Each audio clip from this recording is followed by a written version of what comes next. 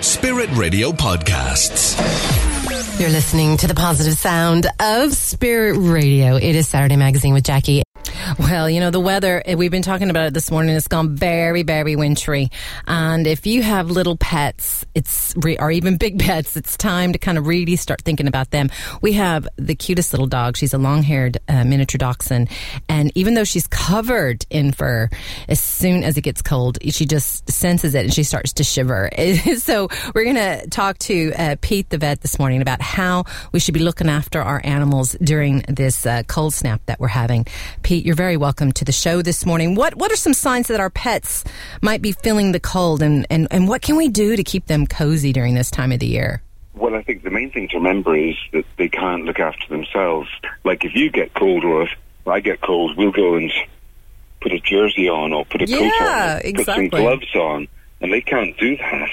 So we have to kind of be observant of their body language and respond to that. And what kind of clues would they be giving us? Because I never know. Like I look at her and I go, "You're covered in fur. Are you really cold?"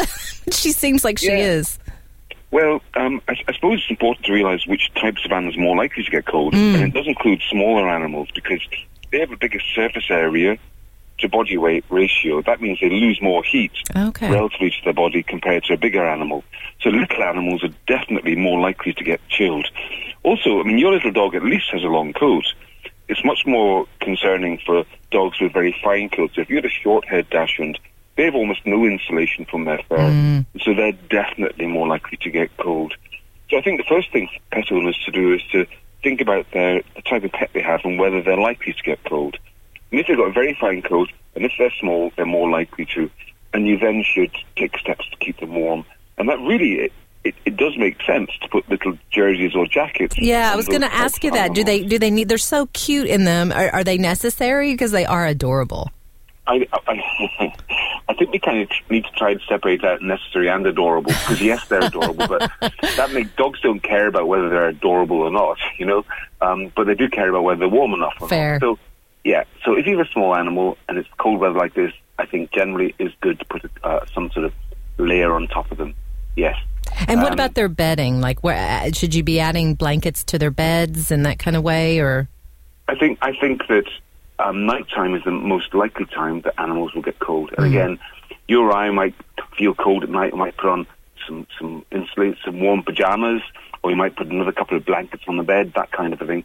Whereas dogs just sit there and shiver. And sometimes this time of year, dogs start to wake up in the early hours and bark. And their owners just get annoyed with them and not realising perhaps that the animal might just be saying, "I'm cold. Give me a blanket." Yeah, give me another blanket. So if you, again, I've got a little dog, it's like a dachshund, but not quite. It's more of a terrier than a dachshund. She's got a short coat.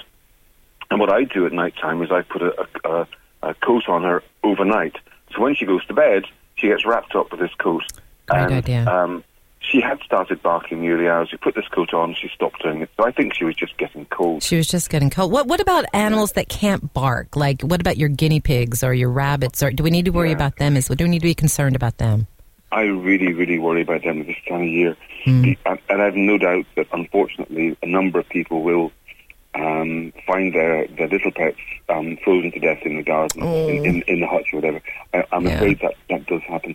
So I think if you have those pets that are kept outside, first of all, if you can, then bring them in somewhere a bit warmer. You don't need to bring them into your living room, but bring them in. I don't know if you have a conservatory or a utility room or some place that's at least not bitterly cold. Even a shed would probably be better than being out in the elements. Yes, and if you can't do that, then you should think about what steps you can take to make their outdoor place warmer. And that would include putting down more bedding for them to snuggle into, and it would include putting up tarpaulins over the cage bit, so that the cold wind isn't blowing through. And even you can buy kits to insulate hutches that sort of wrap around them. And if you don't want to go to the expense of buying a custom-made sort of wrap-around hutch, you can even do it yourself. Just get some inexpensive insulation-type boards and just put them around the hutch. That will all help a bit. And also, you can get microwavable heat pads that you put in your microwave at night time and put them in there in the hutch, and that will give you the them a source of warmth overnight. It lasts about 8 to 12 hours. Would you worry about them chewing them up? You have to be cautious about what you use. Yeah, okay. You wouldn't want. Yeah, just be aware of that small risk. But generally, they're made from fairly impermeable, smooth surfaces that animals aren't really going to want to chew. Okay. And I know, like, it's that time of the year, I think, for the annual reminder that it's better to adopt. If you're thinking of getting a pet, try to adopt a pet rather than buy a pet.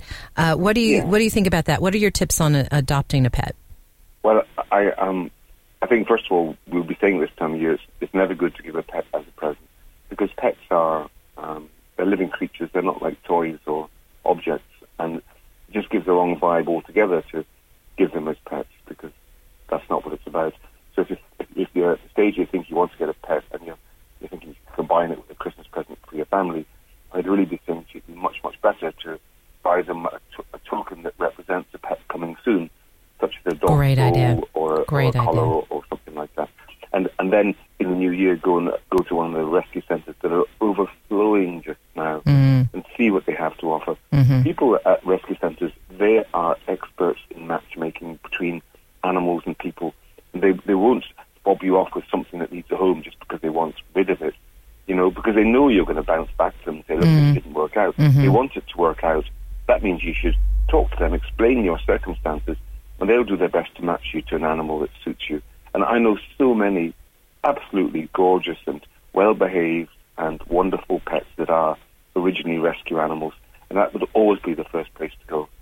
Excellent. Thank you so much for joining us this morning. And where can people get in touch with you if they have questions or want more advice on pets?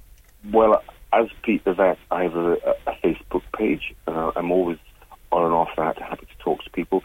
And my website is petethevet.com. That tells you what I'm up to these days. Great. Thank you so much for coming on this morning and all those wonderful tips and advice for keeping our pets safe, healthy, and warm over these cold days. So it's petethevet.com. You can keep up with what's going on. Thanks for listening to our Spirit Radio podcast. Don't miss out. Subscribe today. Find out how at spiritradio.ie.